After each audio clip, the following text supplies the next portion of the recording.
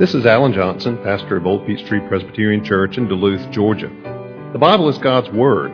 It describes itself as living and active, sharper than any two-edged sword. Therefore, any encounter with the Bible is a momentous thing because it never leaves us unchanged. My prayer for you as you hear this message is that the Holy Spirit will use it in your life to inform your mind, to feed your soul, and to help you grow in your faith in Christ. We are looking this morning, Matthew 16, verses 13 through 20. Hear the Word of God. Now, when Jesus came into the district of Caesarea Philippi, he asked his disciples, "Who do people say that the Son of Man is?" And they said, "Some say John the Baptist, others say Elijah, and others Jeremiah or one of the prophets." And he said to them, "But who do you say that I am?" Simon Peter replied, "You are the Christ, the Son of the living God." And Jesus answered him, "Blessed are you, Simon Bar-Jonah, for flesh and blood has not revealed this to you, but my Father who is in heaven. And I tell you, you are Peter, and on this rock I will build my church, and the gates of hell shall not prevail against it. I will give you the keys of the kingdom of heaven, and whatever you bind on earth shall be bound in heaven, and whatever you loose on earth shall be loosed in heaven." Then he strictly charged the disciples to tell no one that he was the Christ. Let's pray. Father, it is true that there is possibly no passage in the New Testament that has received more attention and scrutiny and discussion and research than this one that is before us today. And Lord, we pray that as we study it, that you would guide our minds into a right understanding of it, appreciation of the truths that it teaches. And we ask it in Jesus' name. Amen.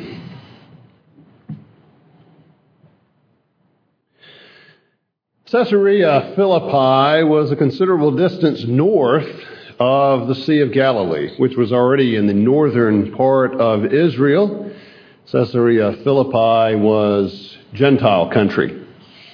The town received its name when it was assigned this name by Philip the Tetrarch. Philip married the daughter of Herodias, who danced before King Herod and whose mother Herodias had asked for the head of John the Baptist on a platter. Well, Philip married the young woman who did the dancing, and he was the one who named the city in honor of Caesar and sort of in honor of himself, giving the name Philippi, presumably because he wanted to distinguish it from the Caesarea, the city that already existed on the coast of the Mediterranean Sea, but it also didn't hurt by doing so that he got his own name in there with Caesar. And so thus it was Caesarea Philippi. Not to be confused, by the way, with the city of Philippi that Paul wrote the letter of Philippians to. The city was formerly known as Pania. It was a center of Pan worship. It was also a center of Canaanite Baal worship. And as the name reflects, had no small regard for the emperor either. And this was the region, this was the town, the district in which Jesus found himself. You recall, Jesus has been spending considerable time in Gentile lands, and when he did make his way back into Galilee, he was met with the Pharisees and Sadducees who were antagonistic toward him, and he left. Was in the Decapolis region, again, Gentile region, and now has gone up north to Caesarea Philippi. And it's interesting that in this Gentile region, very pagan region, that this great confession upon Peter's lips of Jesus as the Messiah takes place. Not in Judea, not even in Galilee, but in a Gentile district. So there they are in Caesarea Philippi. And this conversation takes place.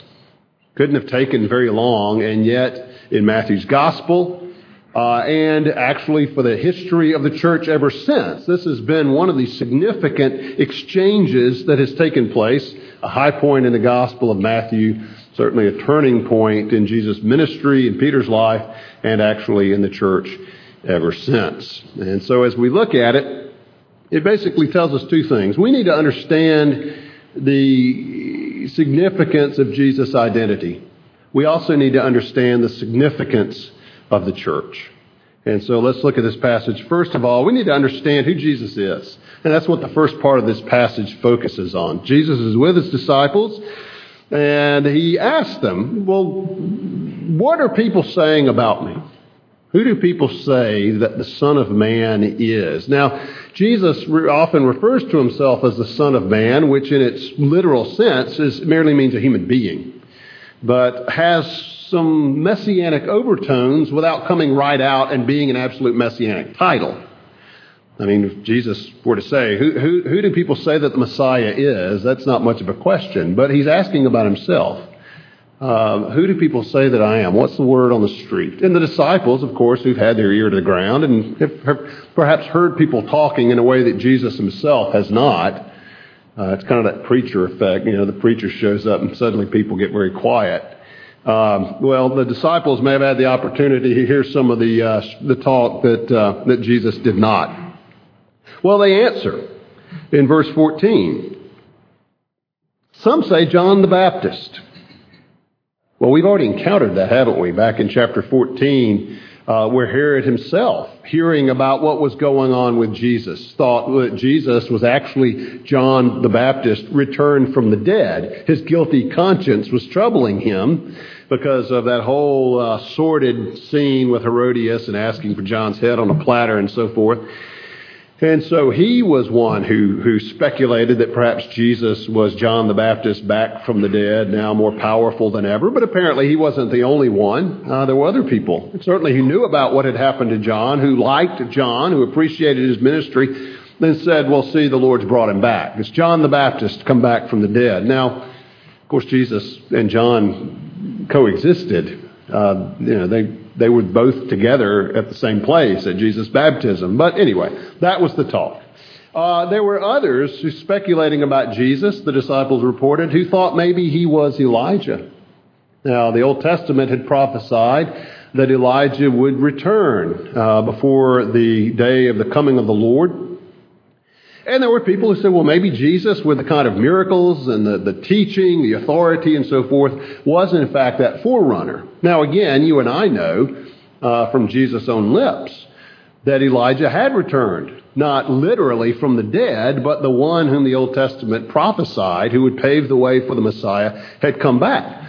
Jesus said that it was John. John the Baptist was that forerunner preparing the way for the Messiah. Jesus said for those who can accept it, he was the Elijah who was to come. But anyway, people who didn't know that were talking about Jesus, saying maybe he's the Elijah. Maybe he's the one who's preparing the way for the Messiah. Others said, well, maybe he's Jeremiah. Now, that's a curious one. Why would they associate Jesus with Jeremiah? Well, maybe it was because they were beginning to pick up on a little bit of the rejection that Jesus was experiencing from the ruling authorities and the religious authorities, just as Jeremiah had. Maybe it was because Jesus' message was critical of the leadership of Israel, the Pharisees and Sadducees, and just as Jeremiah had been critical of the religious apostasy of Judah in his day. Then picking up on that, thinking, well, he sounds a lot like we've heard Jeremiah did. And so maybe he's Jeremiah. Maybe he's one of the other prophets. That's the kind of talk that was going on.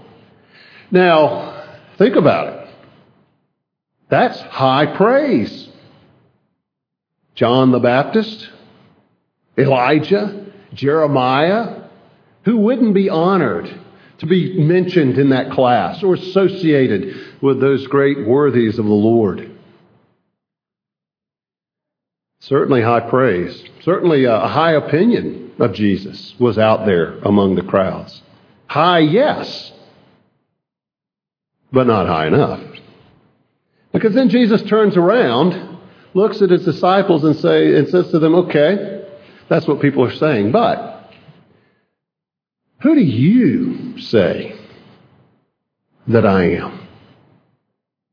You who have been with me all this time now. You who have heard me teach. You who have seen the powerful miracles that I have done. You who have had a front row seat to my ministry. Who do you say? And the emphasis is there. But you, who do you say that I am? And it almost seems to imply that there should be a contrast. The people are saying these good things about Jesus. But he asks his disciples, you who've been with me, who do you say that I am? Now it's plural. He's asking the disciples as a group. And that's important. But it's just Peter who answers. And Peter replies in verse 16, you are the Christ. You are the anointed one. You are the Messiah, the Son of the living God.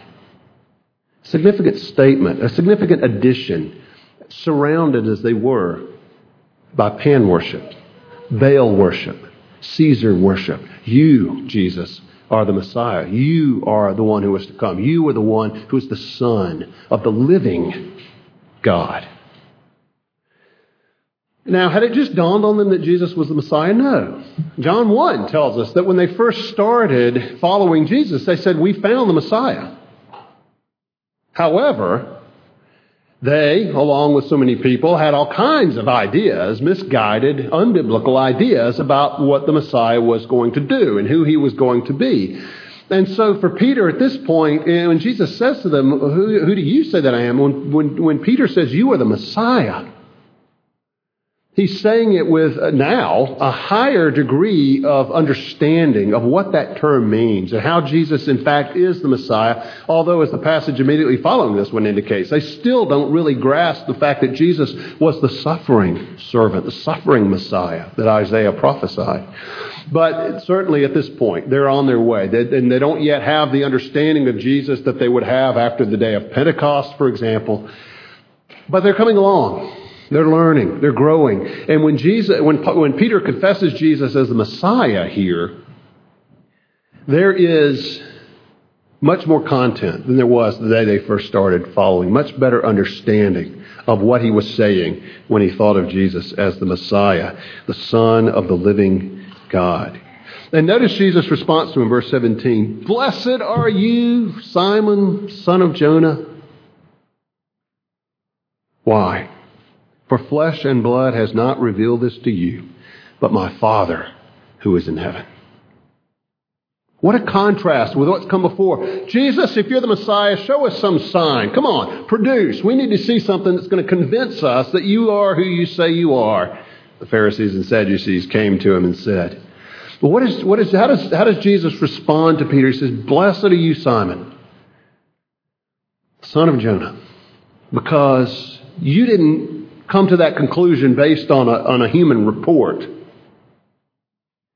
You didn't come to that conclusion because you were wowed by some miraculous sign. You came to that conclusion because my Father revealed my identity to you. Remember what Jesus says in the Gospel of John? No one knows the Father except the Son, and no one knows the Son except the Father and those to whom the Father chooses to reveal him. You see, it wasn't that someone had told Peter, although Andrew had come. His brother came to Peter and said, look, we found Messiah. One of the most significant introductions in history when Peter met Jesus, all right? But for Peter to confess it in his heartfelt, courageous way was not because of someone who had told him. It was because the Father himself had revealed to Peter who Jesus was. Now, as we look at these verses, we see how critical it is that you and I have a right understanding of Jesus. There are people today who have a high opinion of Jesus. He was a great teacher. He's a great moralist. What an example. Such a godly man. A lot of high opinion, a lot of high praise for Jesus, and yet it falls short of the reality. Jesus is the Christ. The word means Messiah. He is the one who is to come. He is the Savior. And unless we recognize that, and unless we put our faith in him and follow him, not for who we'd like to think he is, not just because we have a high opinion of him, but because he is the King of kings and Lord of lords, we have not yet given him his due. And it's not enough merely to mentally acknowledge, yeah, Jesus is the Son of God, he's a Savior. People acknowledge that, and yet their lives are no different. Their hearts are not changed.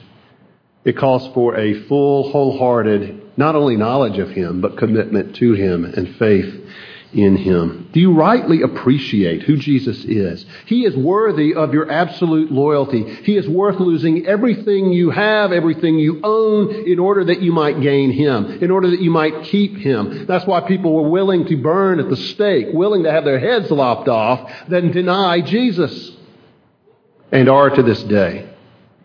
Do you really grip the fact that Jesus is worth dying for, therefore he is worth living for?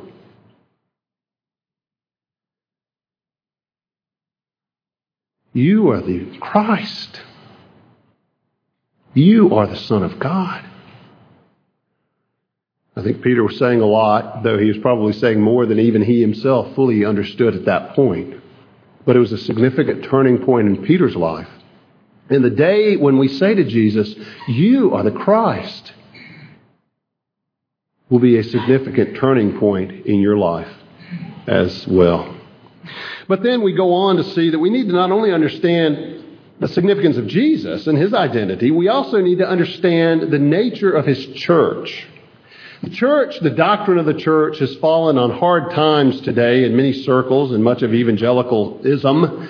There are two extremes. There's one extreme that says, well, the church is the great end. If you're in the church, you're saved. That's kind of the maybe with a little bit of overstatement, the Roman Catholic position. On the other hand, much of evangelicalism today swung to the other extreme and just says, well, it's just me and Jesus. The church is quite optional. The church really doesn't matter. Well, the biblical truth is in the middle. No, we're not saved because we're on the roll of a church. But the church also is not trivial and insignificant in a matter of indifference either. Look at what Jesus goes on to say to Peter.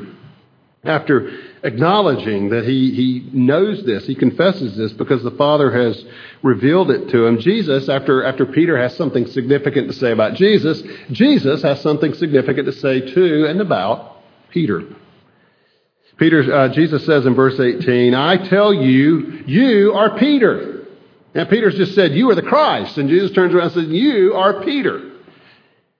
And on this rock I will build my church.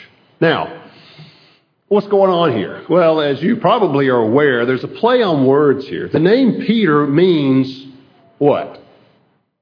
Rock. Now, Jesus probably was speaking Aramaic here. And basically he said, you are Kepha, Cephas, the Aramaic name for Peter, for rock. You are Kepha, and on this Kepha I will build my church. There's a pun, and the words are the same. In Greek, the words are similar but slightly different. You are Petros, and on this Petra I will build my church. Now, Petra better reflects the Aramaic word, but it's a feminine form. And Matthew's not about to give Peter a feminine name. It'd be like calling Henry Henrietta. It just doesn't work. So Petros, masculine, I will build, and on this Petra, rock, I will build my church. But the point is, there's a pun on the word rock. You are rock, and on this rock I will build my church. Now, of course, you know these words have been much debated. If Jesus had said, you are Peter, and on you, Peter, I will build my church, it might be more clear. But what is the this referring to? On this rock, well, some options. On Peter himself as a man, on Peter's confession, or is he even referring thirdly to himself, to Jesus? You are Peter, and on this rock, on himself, I will build my church. I mean, the Bible speaks of Jesus being the foundation, cornerstone, as we've read, and he is. But what's going on here? Well, I would like to suggest to you something. If there had never been the debates over the Roman Catholic position, the reaction against the absolutizing of Peter in the Roman Catholic Church, I think we would have no discussion whatsoever. When Jesus says on this rock, he's talking about Peter. And I think that he is. Now, before you say, whoa, preacher, you're getting into some Roman Catholicism here. No, I'm not. I utterly reject the Roman Catholic understanding of Peter as the first pope with this authority, single-handed authority, and his successors after him for a number of reasons. First, let me show you, well, we'll talk about that in just a minute as we move on to the keys, but let me give you reasons I reject that view. For one thing, Peter died before John. And if Peter's successor then became the overall leader of the church, that would place him in authority even over the Apostle John, who was still living. That wouldn't work. But let's look at Peter. Let's look at him in context, the immediate context. Peter goes from being the rock to being a stumbling block, as we'll look at next time, when he counters Jesus about Jesus' suffering. If you look at Peter, certainly much honored, but look at him in the rest of the New Testament. You don't see one who seems to have this position of absolute authority over the church. What do you see? Well, you see, for example, in Acts chapter 8, John and Peter are sent by the church as a whole, as an emissary to the Samaritans. You also see Peter in Acts chapter 11 having to give an account to the church for his interaction with Gentiles. And he's called to account. He has to explain himself. Acts 15. Who is the leader of the first General Assembly of the church? That great council to decide the question of how to incorporate Gentile believers into the church. Is it Peter? No. Peter spoke there, but the presiding officer was James, the brother of the Lord. And even in the book of Acts itself, Peter begins to fade from the scene, and Paul's ministry really becomes the point of focus. And so even in the scripture itself, you don't see Peter set up, and this certainly says nothing about any kind of descendants of Peter serving as in the position of pope. So rejecting that view entirely, I do think it's simplest and most consistent to understand Peter, or Jesus here is referring to Peter, however, Peter in a certain light. Upon this rock, upon this courageous confessing Peter, I build my church. How so? Well, we see Peter as the one whom John 21, Jesus instructs, 3 times as he restores him after he denies Jesus, 3 times, feed my sheep. And we see Peter in Acts chapter 2 as the one who preaches the gospel on the day of Pentecost, and 3,000 Jewish believers are brought into the church. We see Peter in Acts chapter 8 after Philip has gone to the Samaritans and evangelized them. The church sends Peter along with John to go to them and confirm receiving Samaritans into the church and to lay hands on them, and the Holy Spirit comes on the Samaritan believers, the much despised Samaritans. And Peter is the one by whom they come into the church and given the Holy Spirit, officially received, so to speak. And then in, of course, Acts chapter 10, Peter's the one who is called by God to go to Cornelius, the Gentile, and his friends and family gathered there. And these Gentiles are received into the church. Yes, he's called to account for it, and the church receives his explanation. It says, obviously, God is in this, and we're okay with it. But it was Peter who did that. So insofar as Peter was the first to bring in Jewish believers on the day of Pentecost, Samaritan believers to recognize them, Gentile believers into the church, the Lord Jesus was building his church on Peter. But not in an absolute sense. Peter wasn't placed in some primacy over his fellow apostles, but he did have the privilege of being the one whom God used to bring those groups in. Jesus was building his church on the foundation of Peter, not as a man alone, but as a confessing, courageous man of God. It's on this rock, this Peter, this man who has the insight and the courage to confess me as Messiah, that I am building my church. And he goes on to say, the gates of hell shall not prevail against it. Again, much discussion. What does it mean? Well, does it mean hell won't vanquish the church? Well, yes, but gates are not exactly an offensive weapon, are they? Well, does it mean that hell will not withstand the attacks of the church? Well, there's something to that. And we've seen that in Jesus' ministry as the gospel goes forward and hell is plundered of those whom it holds captive, so to speak. But if you look at the Old Testament, you see in several places, Psalm 9, for instance, I believe Job 38, where the term gates of death is used. And as a reference to death itself. And that may well be the reference here. The gates of Hades, the gates of hell will not prevail. Death itself will not prevail over the church. In other words, I think Jesus is saying here, the church will not be extinguished. The church will remain until I return. And that's a comforting thought. Doesn't mean the church will always be as much present and as strong in one place all the time. Much of the church growth today is in non-Western countries, in the Southern Hemisphere, South America, Africa, also in Asia. Whereas in Western Europe, we see a remnant holding on in the midst of much darkness and resistance. But Jesus does say the church will not be extinguished. It will remain. Death itself will not overcome it. Hell will not overcome it. But then Jesus says something else in verse 19. I will give you the keys of the kingdom of heaven, and whatever you bind on earth shall be bound in heaven. Whatever you loose on earth shall be loosed in heaven. Again, we get back to the nature of Peter's ministry, the church's ministry. What does it look like? What are the keys? Well, the keys, obviously, reference to admitting or excluding. And I think we've already seen, as we've described Peter's ministry, that Peter had the keys to the kingdom as he received the Jewish believers at Pentecost, received Samaritan believers, received Gentile believers, opening the doors. But the church continues to have this ministry of receiving and excluding, of binding and loosing. Is that Peter's ministry alone? No. In fact, turn over a page, chapter 18, verse 18, Jesus is speaking to the disciples, and he says, truly I say to you, plural, you all, say to y'all, whatever you bind on earth shall be bound in heaven. Whatever you loose on earth shall be loosed in heaven.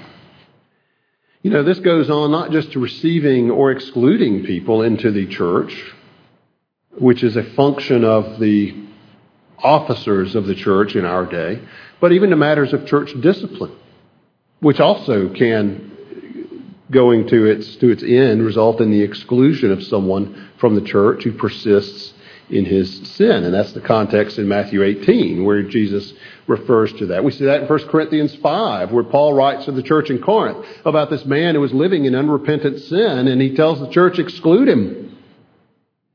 This is the view, by the way, that's taken in the Westminster Confession of Faith, chapter 30. It's in the back of your hymnal. You don't need to lift the hymnal to get a copy of the confession. You can download it online. Chapter 30 says, the Lord Jesus, as King and head of His church, has herein appointed a government in the hand of church officers, distinct from the civil magistrate. To these officers, the keys of the kingdom of heaven are committed, by virtue whereof they have power, respectively, to retain and remit sins, to shut that kingdom against the impenitent, both by word and censures, and to open it to penitent sinners, by the ministry of the gospel, and by absolution from censures, as occasion shall require. So, by the preaching of the gospel, as we saw in Peter's ministry, to receive people into the church or exclude those who are unbelievers. You see that in Acts, Simon Magus, where Peter excludes him because of his sin there. But it's not just Peter. It was the apostles, and today the church, through the office, particularly of elder, whom the Lord has given to His church. Now, much discussion over what it means to be bound on earth, bound in heaven, and even the tense of the verb shall have been bound. And I don't want to get into all of that, but suffice it to say that the church and heaven are connected. That the church does not operate independently of, certainly not counter to, the decrees and the will of God, but is and should be an expression of it here on earth.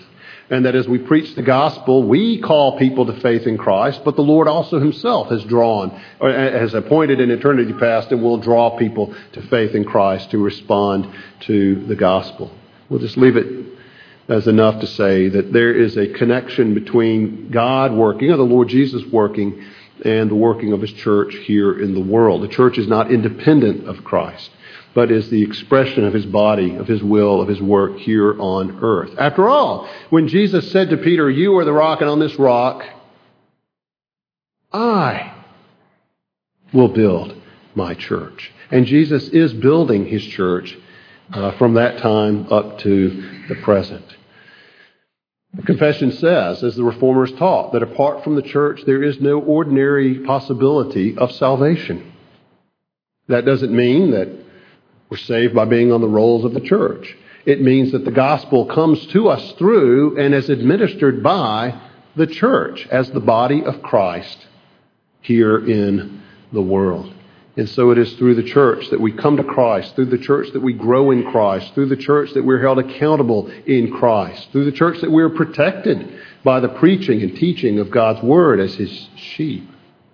And so that's what Jesus is saying here to Peter. A high honor for Peter, and Peter had a great privilege to be the one to preach the gospel and bring in Jewish believers, Samaritan believers to confirm them, and Gentile believers.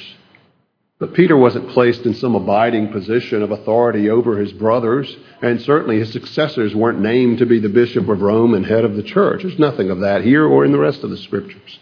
But Peter was honored to have this place of maybe first among equals in the honors that the Lord Jesus accorded him. And yet it's the Lord Jesus, not Peter, who is the head of his church. And just as quickly Jesus says to his disciples, now don't tell anybody I'm the Christ. Huh? Jesus, again, wants people to come to faith based on the testimony of his teaching, of his miracles, and the revelation of his Father. Just as Peter was growing in his faith in Christ by those ordinary means, not demanding a sign, but through the evidence Jesus has already given and through the testimony of his Heavenly Father, Jesus says, don't go out telling people I'm the Messiah. I don't want to raise wrong expectations. I don't want to inflame all these misunderstandings. I want to go on preaching the gospel of the kingdom, doing the miracles and signs of the kingdom, the evidence of the kingdom they've been doing, and rely on the Heavenly Father to bring to faith in me those whom he will. A lot of discussion, as I say, has taken place over this passage, a lot of disagreement, a lot more we could go into regarding the interpretation of these verses.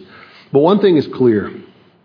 Jesus asks you to answer the question, who do you say that I am? And Peter makes it plain that ultimately there is one right answer and one only. You are the Christ, the Son of the living God. And that entails our absolute faith in him and our total submission to his lordship in the context of his church. Let's pray.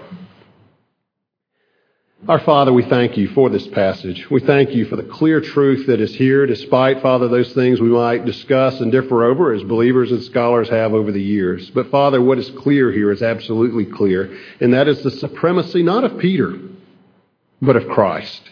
And Father, may we confess with our lips as Peter did that Jesus is Lord and believe in our hearts and be saved. We pray it in Jesus' name. Amen.